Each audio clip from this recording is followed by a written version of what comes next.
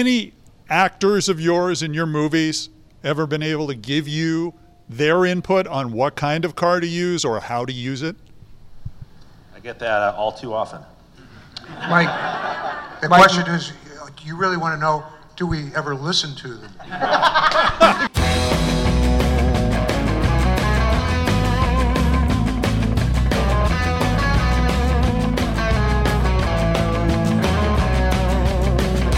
Hey everybody, and welcome. It's a new edition of the award-winning Talking About Cars, where it's all about everybody has a car story, from celebrities to car personalities and more. I'm Randy Cardoon, and this week, it's the and more. We're going to do something a little different. Usually, I get to talk with people, sometimes celebrities, about their car stories, but this time, I attended the media opening for the new Hollywood Dream Cars exhibit at the Petersen Museum on the Miracle Mile here in Los Angeles. And it was attended by many Hollywood producers and those responsible for car placement in movies, car designers as well, who participated in a group discussion. Now, this is a discussion that was done before that select group of media at the opening. And now, thanks to the Petersen Museum, you get to hear the fascinating conversation as well. How Doc Brown's car turned out to be a DeLorean instead of a refrigerator? Included in the panel is Blade Runner 2049 art director George Hull, film transportation director Josh Hancock from the Austin Powers movies John Wick 3 and the upcoming Once Upon a Time in Hollywood, Porsche designer and many fast cars in the movie business Howard Belker, Dennis McCarthy from the Fast and Furious movies, Michael Sheff from Knight Rider, Avatar, and Spider-Man, and Bob Gale, who wrote Back to the Future, as well as having to do with many other movies that featured cars. And your panel discussion MC, Scott Mantz.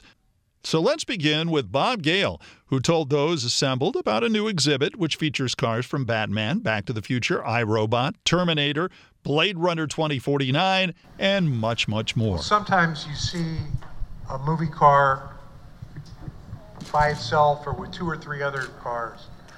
But when you see this exhibit, you're going to see, your head's going to explode because there's so many of them. And you're looking at one out the corner of your eye, you're saying, oh my God, did they really have that car here? Whoa. And you just keep, every corner you turn, there's just something else that's great. And the cars look fantastic. They are displayed as we expect from the Petersen with the love and care and lighting. It's just, if you love cars, if you love movies, if you love movie cars, it just all comes together this time. It's just absolutely mind-boggling. It really is. I mean, I was totally geeking out downstairs, and I say that proudly, really, really proudly. Michael, what was the first time you saw a film, TV show, where the car knocked your socks off? When I was growing up, I remember I was really limited on TV time because my parents weren't so convinced it was a good idea. And I remember seeing on this silly show called Man from U.N.C.L.E. He had a car once in a while, and it looked so cool. It was years before I knew what that car was. And then I'm looking down the list of cars for this exhibit, and it's there.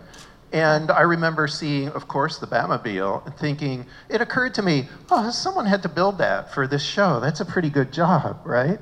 I never dreamed when I grew up, more or less, that I would ever have a hand in any of that stuff.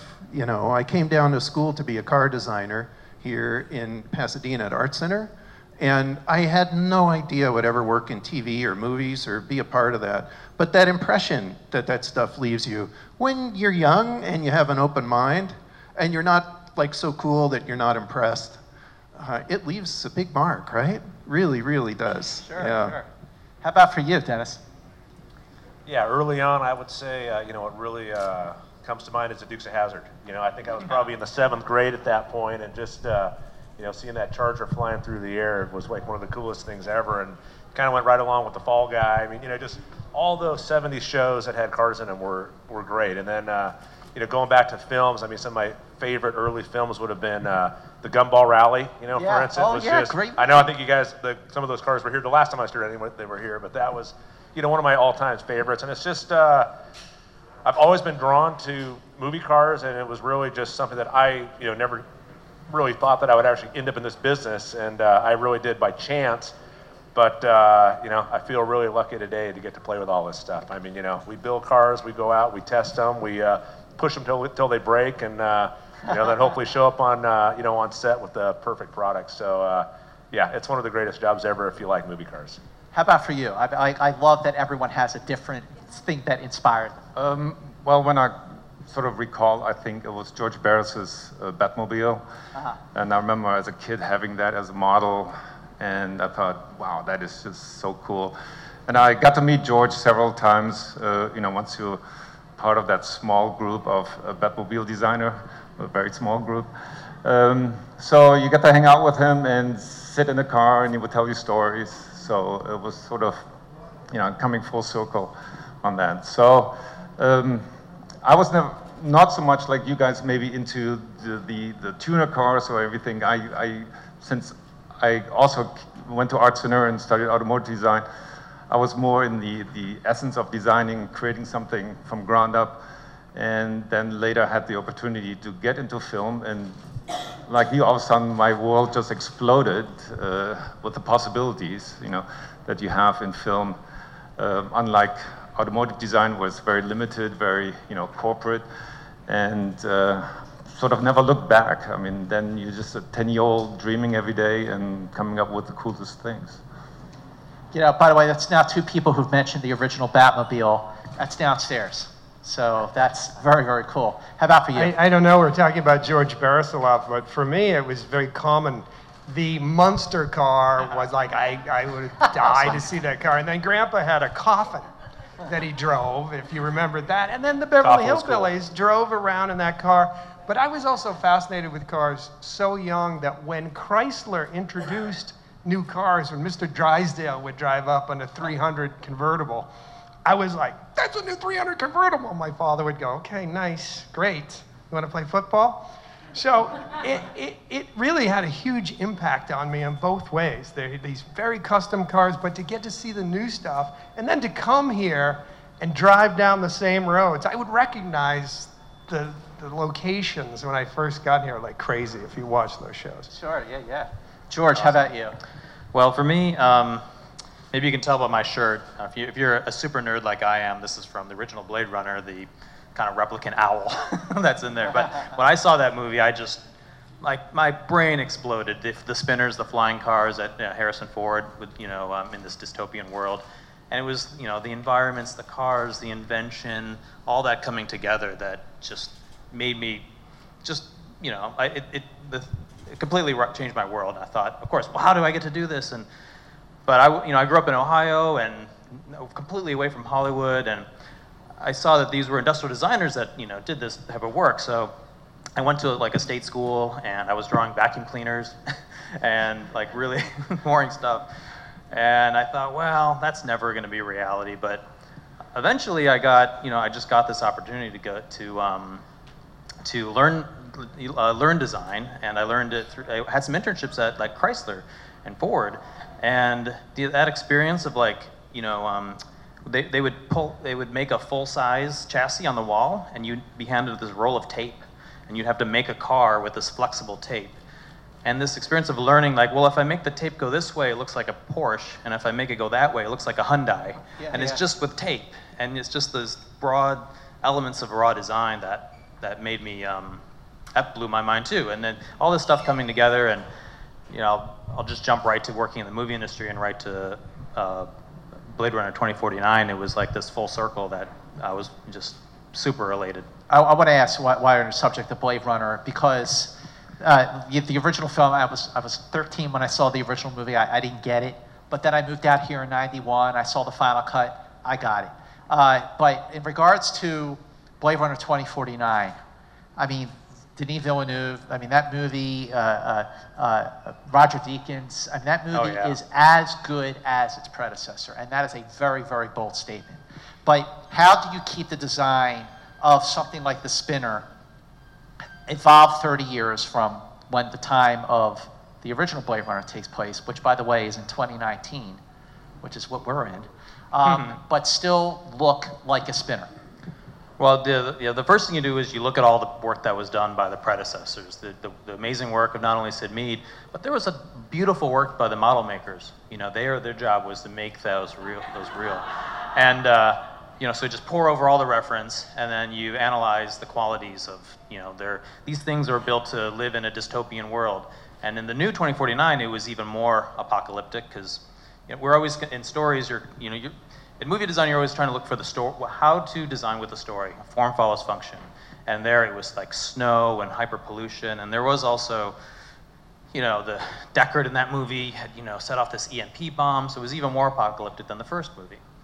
So we were, you know, we wanted to put all those things element. The director had keywords like brutalism and paramilitary, and you make this big stew, and you try drawing sketches of one that's more crazy and more like a car, and more paramilitary, and then you just try to figure out which recipe is going to work the best. I wanted to say, because we have Harold here who did Minority Report, and George, Blade Runner. No, I saw your name tag. And in both those films, what's interesting is that you have the future in cars, but you also had to mix in some regular cars in the background of a certain, and you know, those choices I found really interesting. Like something sitting on the street. And you also had to deal with the fact, the filmmakers had to deal with the fact that the car goes up the side of a building, and then we see it driving on a regular road. Well, it's interesting. So for many, many months we spent designing the future autonomous car. And it was logical to us that we're not going to be driving anymore individually, that it will be all controlled by a system, but yet the, let's say, richer people, they get to drive in their own little pods, so to speak, and that is an extension of their living room. That's why Tom Cruise crawled out of the car right into his living room. And it was only those vehicles. Everything else, you know, was going to be not really shot or in the movie until 2 weeks before Christmas, and they go, well, actually, he has to leave town, and he can't do that on a vehicle that is maglev, because that only works within Washington, D.C. So literally, that red Lexus was designed and modeled in 2 weeks. That's all the time we had, because going backwards on the day it had to be on set, building it for 3 months. And by the way, that car was electric. We had 2 weeks to design it and model it. So that's amazing. You know, in some ways it's raw. It's, you know, it is what it is. You know, in design you like to fiddle with it to the nth degree and correct this. There was no time for that. So. But then with Lexus signing on, you know, that car got a lot of press and worked really well for me. Those kinds of things. You know, what's interesting is when you look at how the design of these cars have evolved, and then you look at the original design, or you hear about the original design. So Bob, Michael. Wait a minute, I gotta throw in a shout out for the movie that I saw when I was a kid. Yeah. That got me excited about custom cars that nobody's mentioned yet, and that was Goldfinger. Oh yeah. You know, Good one. Yeah, it's a big one. I mean, James Bond's Aston Martin. I had the model kit. I mean, every kid wanted to have that car. And oftentimes people say to me, why is it, do you think, that the Back to the Future DeLorean is so iconic, so well recognized? And I always use the James Bond movies as an example. Bond got different cars in his different movies. And I think that if he had always had that Aston Martin through all, 25 million James Bond movies, we'd have, people would be driving around in Aston Martins and replica Aston Martins and so forth. The DeLorean always looked the same in our Back to the Future movies, and is always recognizable. So that's kind of just me throwing in some. Bob has another story. But you know what's really great is like the DeLorean, the time machine. It's interesting. More people refer to it as the time machine than as the DeLorean, but Right. that there's a whole culture of people who have made their own custom time machines, and they made a documentary about it. It's really awesome. But the time machine that they used in the actual making of Back to the Future in 1984 and 1985 is downstairs, and you're going to see it. But if had not been the DeLorean, what will we be looking at downstairs instead of a DeLorean? If you stuck with your original first choice. Well, in the first 2 drafts of the script, the time machine was built into a refrigerator. And Doc Brown had to haul it around on the back of a pickup truck. And the whole nuclear power aspect of it was a major set piece in the early drafts, where they actually had to harness the nuclear energy from an atomic test in Nevada to send Marty back to 1985. It turned out to be way too expensive to do. Steven Spielberg remembered it and used it in Indiana Jones 4. Oh, yeah. Remember Harrison Ford hides in the lead-lined refrigerator on a nuclear test site. But one day, Zemeckis came into the office, and he's thinking about, you write it one way, and then when you're actually making the movie, you have to start thinking of it, how am I actually going to shoot this? And he started thinking about the logistics of hauling this refrigerator around on a pickup truck. And he said, Bob, wouldn't it make more sense that Doc Brown built this thing into a car so that we don't have to I don't have to worry about how does he get it off the pickup truck? I said, yeah, that'd save us a lot of time and money, and it's a good idea, too. Amazing. And it just so happened, this was August 1984, the John DeLorean trial was going on right then. And he said, what if it was a DeLorean? I mean, I'd love to take credit for the idea, but I can't. It's just Bob Zemeckis came up with it, but I was smart enough to know a good idea when I heard one. So there really was no second choice. We just said, hey, it's got to be a DeLorean. But the little sidebar to that story is Universal had just gotten into product placement. Product placement is where companies pay the studios and the production companies a certain amount of money to put their product in the movie. Sometimes it works nicely, sometimes it looks really stupid. So one day I come into my office and there's a product placement people in there, and they say, Bob, we've got a deal here where we can guarantee the company $75,000, which in 1984 was a day and a half's worth of shooting, a lot of money. I said, okay, what's the deal? If you change the DeLorean to a Mustang, Ford Motor Company will write you a check. And I just looked at him and I said, hey, Doc Brown doesn't drive a friggin' Mustang. There you go. Michael, I want to ask about KITT because, well, first of all, I mean, like, I loved Knight Rider, but my movie car, the first time I saw a movie where, like, I was all about the car, and I think a lot of people at the time had one because of the movie, was Smokey and the Bandit, the Trans Am. So yeah, right? I mean, come on, that's a great Trans Am. So when you were working on the original KITT, was there ever a chance that you would use that 70s version of the Trans Am, or was it always going to be the newer version? Well, when they first approached me about the project, they'd already chosen that new Firebird. It was new generation. It looked pretty fantastic. Yeah. Really clean lines, right? A little bit of overhang, but you know, it's a pretty sleek shape, and it's held the test of time pretty well too, right? Nothing excessive there. It's clean, simple shapes. And they knew which side their bread was buttered on, and actually part of our brief was to redesign that front end and the interior in a way that Pontiac would say, yeah, okay, great. Because we wanted to be able to get these cars for free from Pontiac, of course. Maybe even the cash starts flowing the other way, right? So,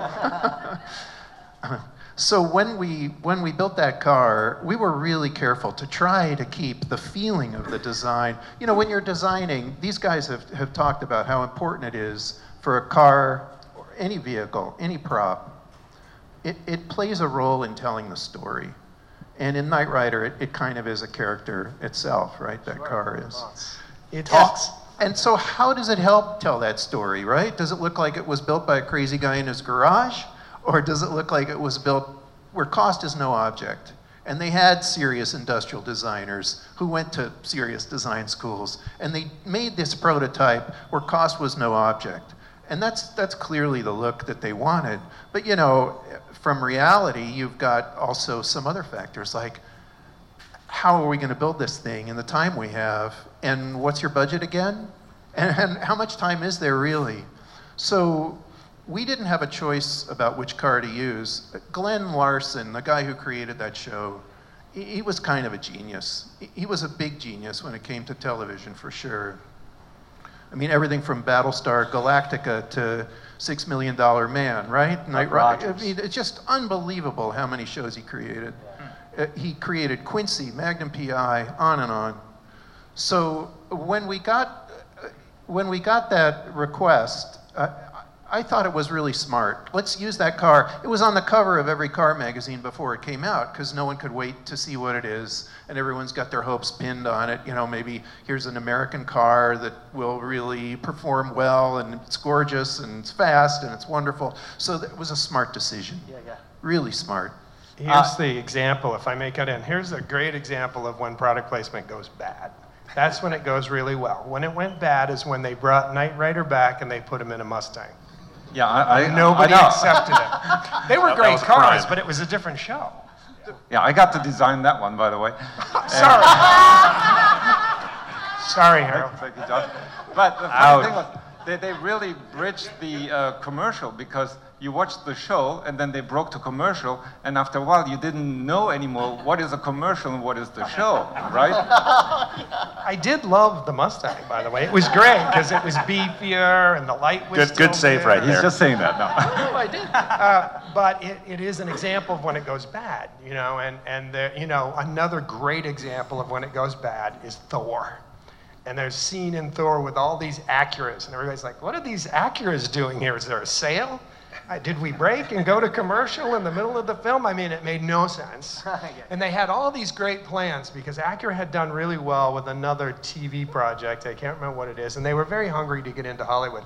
So they had already prepared before Thor to do this big promotion with the dealers. And of course, it didn't work because it wasn't organic and it just was another bad example. Oh, wow. Yeah, Dennis, you've worked on every Fast and Furious movie since Tokyo Drift.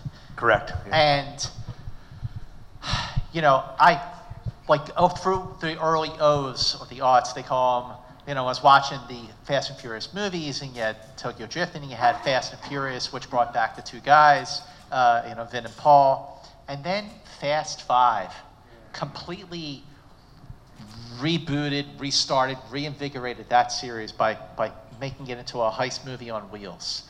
But these Fast and Furious movies keep getting bigger and bigger. The stunts, the action scenes get more incredible.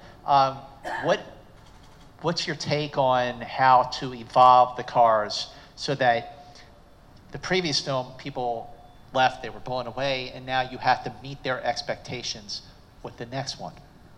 Yeah, it's tricky. After doing that many, you start to run out of options. But somehow we always pull it off. You mentioned Fast 5. That was really one of my favorite ones because it was kind of that middle one where it went big, but there wasn't a lot of CG. The stunts were real. Like everything you saw in Fast 5 was actually happening. I mean, the truck hitting the train lifting off the tracks. That was 100% legit. I mean, the dragging the safe through Rio, we actually shot that in Puerto Rico, but we had a safe, you know, tied up behind a couple of Chargers. And it was amazing. I mean, in Puerto Rico, they really just let us do whatever we wanted. We said, can we take out the side of that bank? By all means, for sure. They made a deal with us. We were running out of cars to buy, and we talked to you know, one of the government guys who was a cop and knew a guy. He said, you know, we have a whole, you know, yard full of, it was literally hundreds of cars. And there was something legal where we couldn't actually get the cars for nothing. We had to buy them for $1. But we had access to hundreds, and it was literally an endless supply of cars. And I had one driver that would just every day get more cars to wreck. So when you watch that movie and you see that safe tearing out 9, 10 cars, I mean, to get that one shot, we probably did that 10 times. So there was probably, you know, 60 cars, 70 cars destroyed. So it was just an absolute nonstop fun. you know. So, but the franchise is great. And back to your question, you know, how do you keep it fresh? I mean, I always try to tie the cars into the characters. So, you know, Josh just mentioned Acura, you know, so that was a car that came to mind for me at this time. Of the new NSX, I thought, okay, that's a great car. We were bringing in the new Supra. Dodge has always been a huge supporter of the franchise, and it's very organic. I think that's really the key to product placement, is that it has to be organic. You don't want to place the wrong car with the wrong person just because there's money behind it. And, you know, granted, it depends on the project. Sometimes you're forced to do that, but with the Fast and Furious, being that it really is a car-driven franchise, we never do that. You know, I'll say 99% of the time we never do that. But anyways, it's great. And like I said, you know, the hardest one is always getting the next Dominic Toretto car. You know, it's going to be a Charger, as you know, but what do? We've done so many Chargers. This time, no, we're going to have a car that comes out. I don't want to spoil it, but it's going to be European, kind of a Le Mans feel, but it's going to be something different that we haven't done yet. And at the moment, I really feel it's my favorite one to date. You know, we've had the off-road one, we've had the all-wheel drive ICE Charger, but this one's going to be really, really cool. I mean, we're still in the early design stages, which, you know, like you mentioned, 2 weeks is kind of the normal, so I got a couple days left to finish that up. But no, it's going to be great. And like I said, my goal at the end is if you see the car on screen, the audience or the fans of the franchise will know, oh my God, that's got to be Tej's car, or that's got to be, you know, Roma's car. You know, where you can kind of have an idea before the door opens and the character gets out, you know whose car it is. So that's kind of what I strive for. Wow, you know, Harold, I want to ask, like when you have a vehicle like the Batmobile, and you have the 1989 Batman, this one's for you, buddy.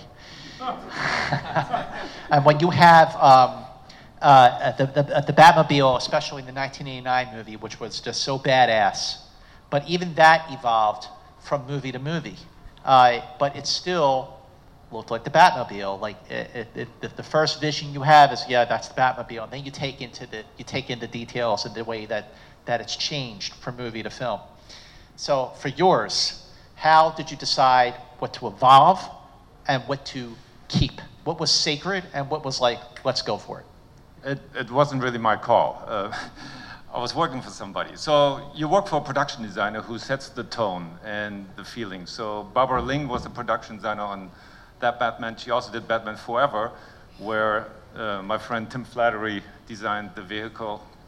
And it was kind of, I mean, she was big on LEDs, so there was a lot of light going on. So for my movie, she said, you know, design something that goes back to the time when cars had big fenders.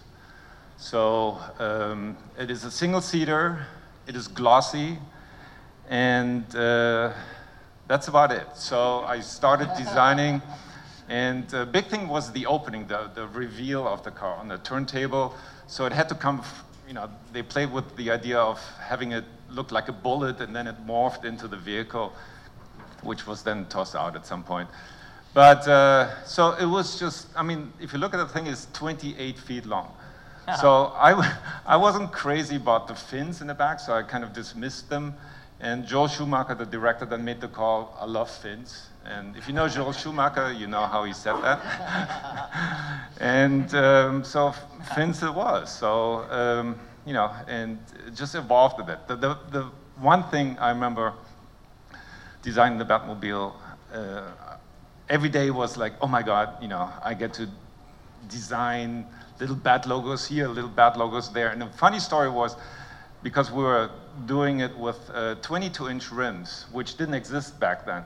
So they were custom made, and Michelin gave us the tires, and they were blank. So I said, okay, I even get to design the tread for it. So we had sort of a bat logo, and I sketched it out, and I said, you know, what would that look like if I drive on snow? And so I did a bunch of copies, and I laid them out, and they all looked like little flowers. I said, oh, let's adjust the spacing on those. So, but it was just, you know, I mean, it's the craziest thing to work on a Batmobile. So, and yeah, so it's not necessarily my call as a designer to come up with something that I want. You are following the director, the production designer, and you sort of do what they want. At some point, they'll trust you, you know, they'll let you go. but it's their vision originally, and that you put your take on it. Hey, Josh, I want to ask, like the collaborations that you've had with Scorsese, with Coppola, and with Tarantino, how are they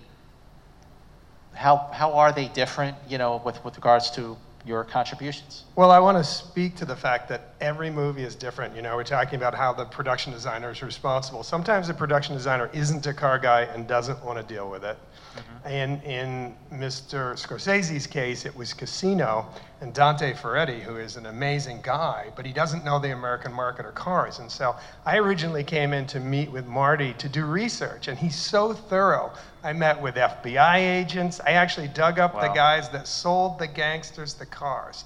I was in old age homes. These guys had the diamond rings, the whole thing. And he wanted to know, how did they do it? You know, how did they grab these cars, use them in a crime, take them back? So we figured out how all that happened. And that's a big part of what he does. If, in fact, the production designer is you know, loves cars, the rest of it, he still may bring me in because I'm very current with the market. And so he's going to say to me, you know, does this look right now? Then if we bring product placement in, I'm either going to protect the director or I'm going to make that good. And that gets very complicated because we want to bring the money into the production. We don't necessarily want to bring it into the studio.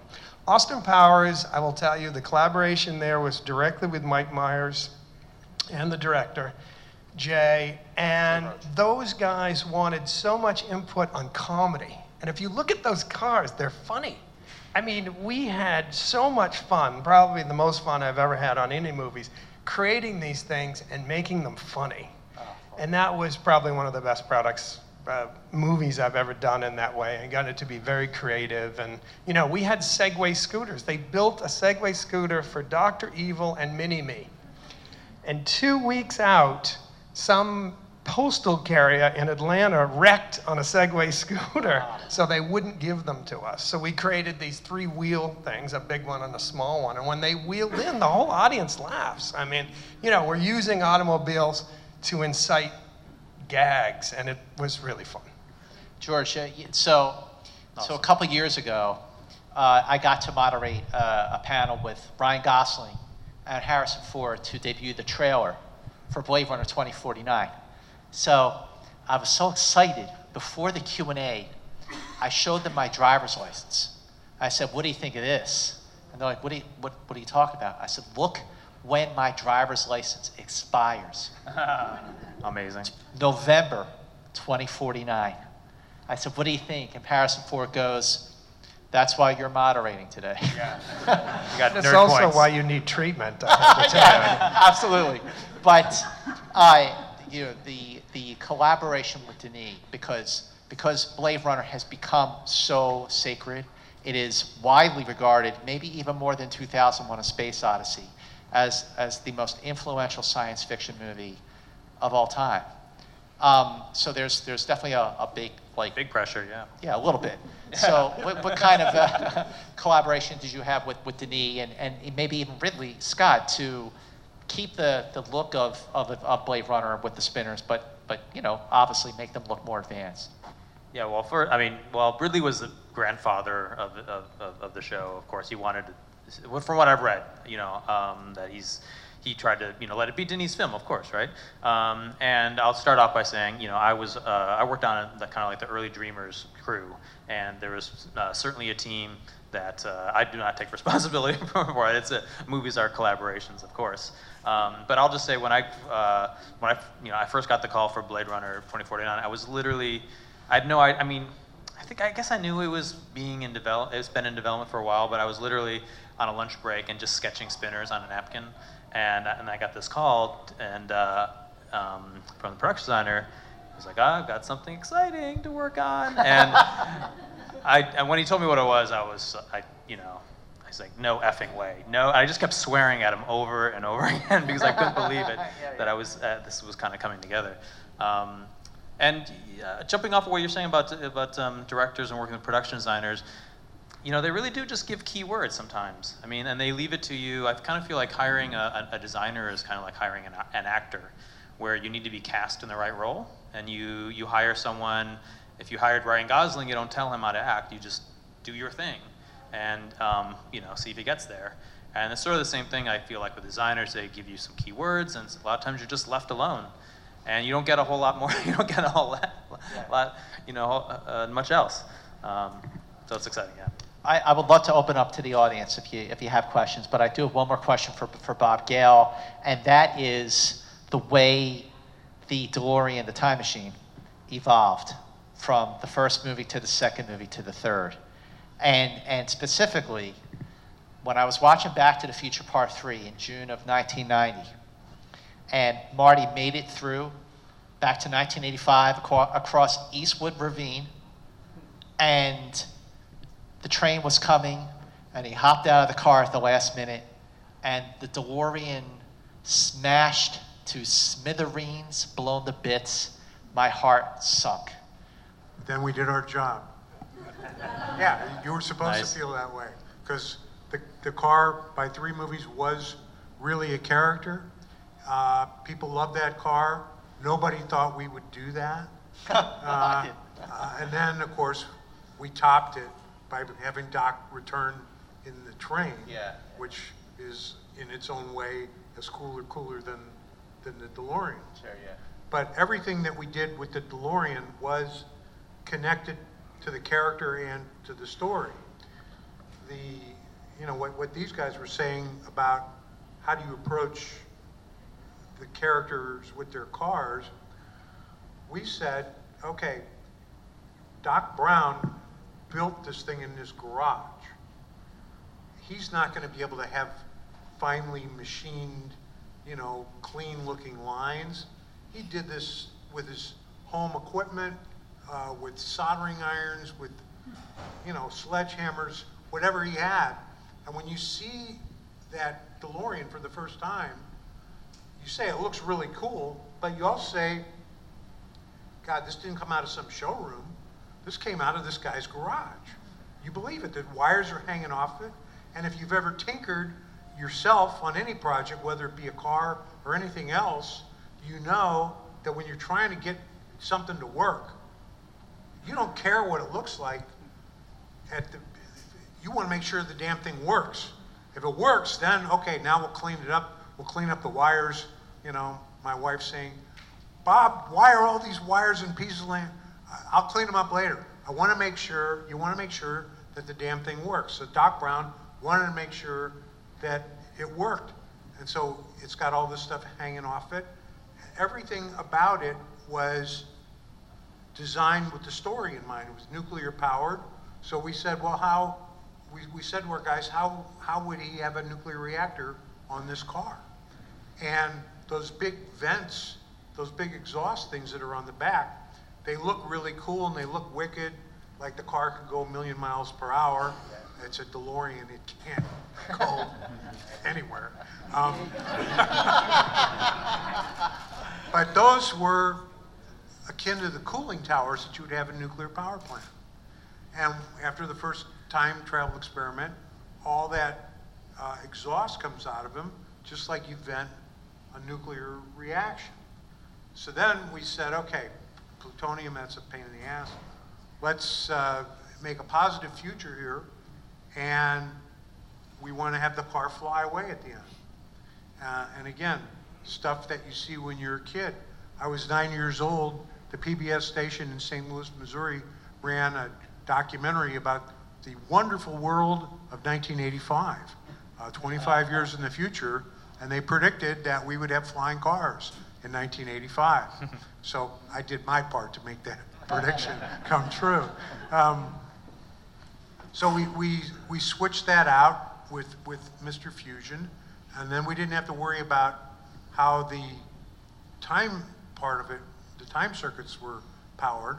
But then when we bring it back into the Old West, then again, we're just thinking about what could they do, what would happen, what would really happen if Doc was going to store this car in a cave like he does, and we had the tires all rotted away. And people say, well, why didn't he just get the gasoline that was in that car that he hid in the cave? Well, anybody that knows anything about cars, if you're going to put a car in storage for months or a year, you drain all the fluids out of it. So Doc would have done that. So everything was calculated and thought through to say this is the logic of it. And part of what makes any of these great movies great, what gives them their lasting viewability, is when there's a logic to them and you can say, okay, yeah, I get that. That actually makes sense. It makes sense that he would do that. It would make sense that the car would do that. It would make sense that he would really care about that car or that he wouldn't care about that car. Well, by the way, the wires and the duct tape and the whole thing, that's every movie car. Everybody agree on that? Yeah. It's a lot easier to take them out today than it was when we did those movies back in the 80s. You know, two little things about this. One, I got a call from a wonderful guy named Mike Fink. They had these drawings from Ron Cobb and Andy Probert. I was going to ask about that. What the car should look like, right? And Mike Fink was finding parts to make the car look sort of like the drawings, because there wasn't time to make blueprints or to, you know, scratch build those parts, anything like that.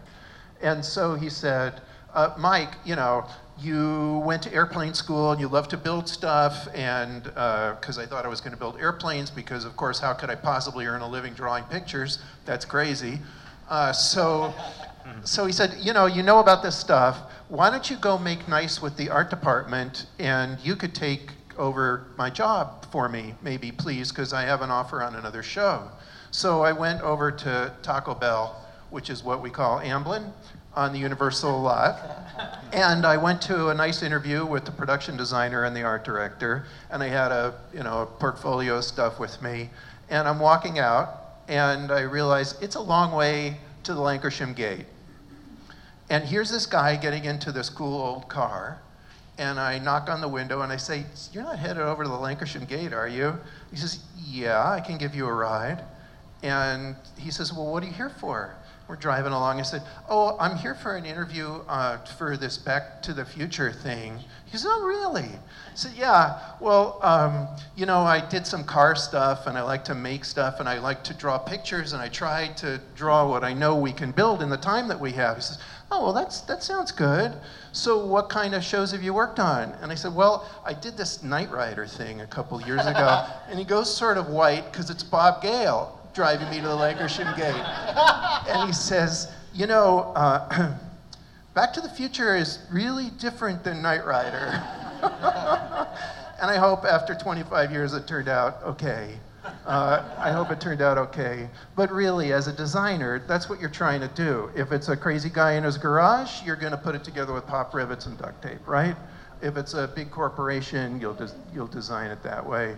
And the other thing I want to say is, when we knew originally Part 2 and Part 3 were one movie. Yeah, that's right. And then it got rather expensive, so it became kind of two movies. At least that's my understanding of it. Yeah.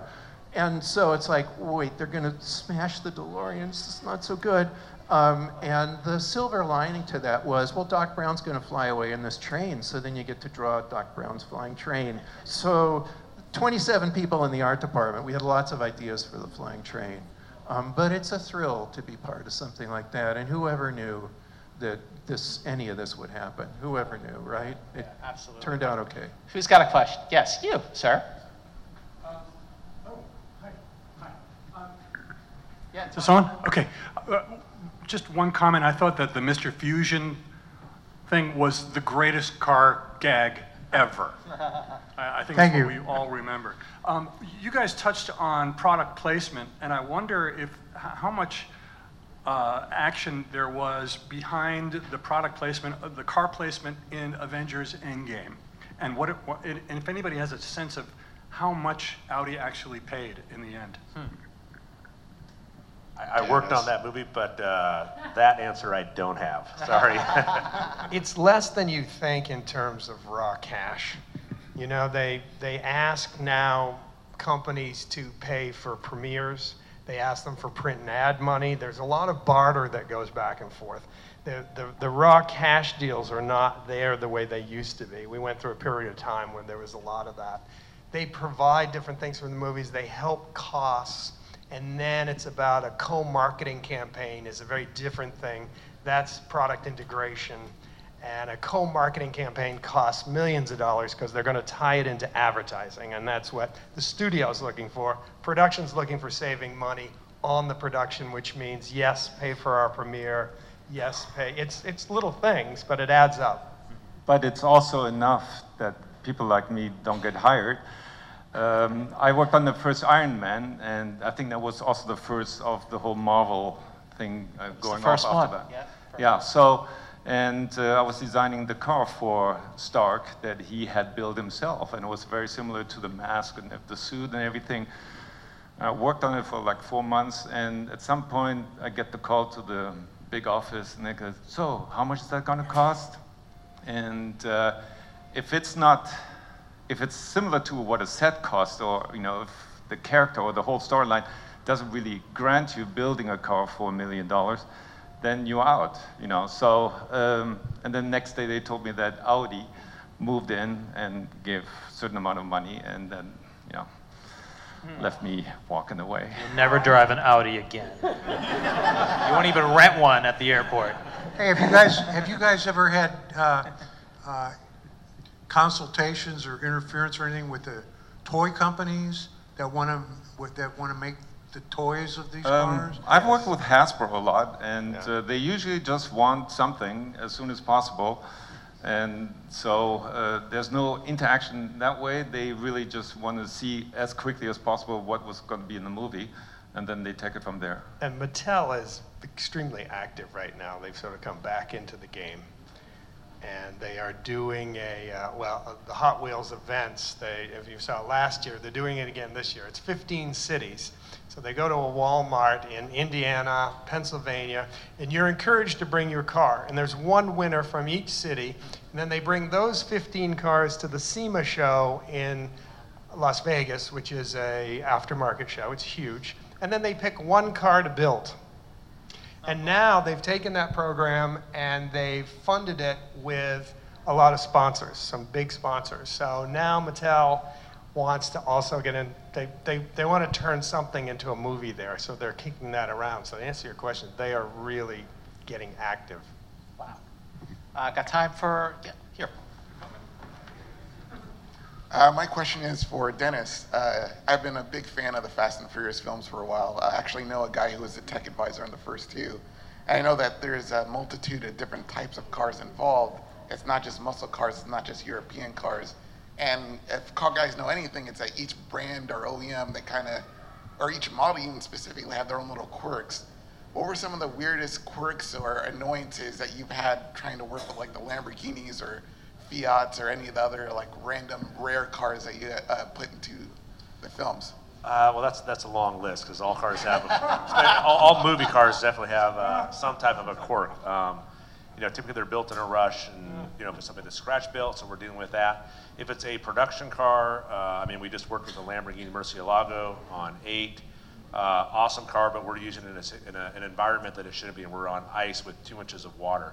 And we bought manual transmission cars just because it was easier to disable the traction control and ABS, and we went through clutches like crazy. No blame of the car, but just the way it was being abused, and that was I guess it was more than a quirk because I had to fly a guy from London with about 5 clutches that was a Lamborghini tech to, change the first one and teach my guys how to do it. But it went great. I guess one of my bigger, I guess I'll say a headache nowadays is with modern cars because, for instance, like Black Panther is an excellent example. Lexus gave us these amazing cars, but these cars are made to do everything that's not a car stunt. No tires sliding, they don't burn out, they don't. So, and of course you get a director that says, hey, I just want the car to, come in and slide and do a 180. Well, the car doesn't have a handbrake, it doesn't have anything. So you try to put a slide brake in the car, and the car is so smart it won't let you do that. You just, the car just absolutely shuts down. And I've learned now when I do these jobs, I ask for a computer programmer, and Lexus, obliged. They sent a guy named Gary Yamada that came out, and he went to South Korea. Everywhere the cars went, he went, and those cars would, I'm sure a lot of you are familiar with like limp mode. The car is unhappy with something you've done, then it just says, I'll idle back, but that's all I'm gonna do.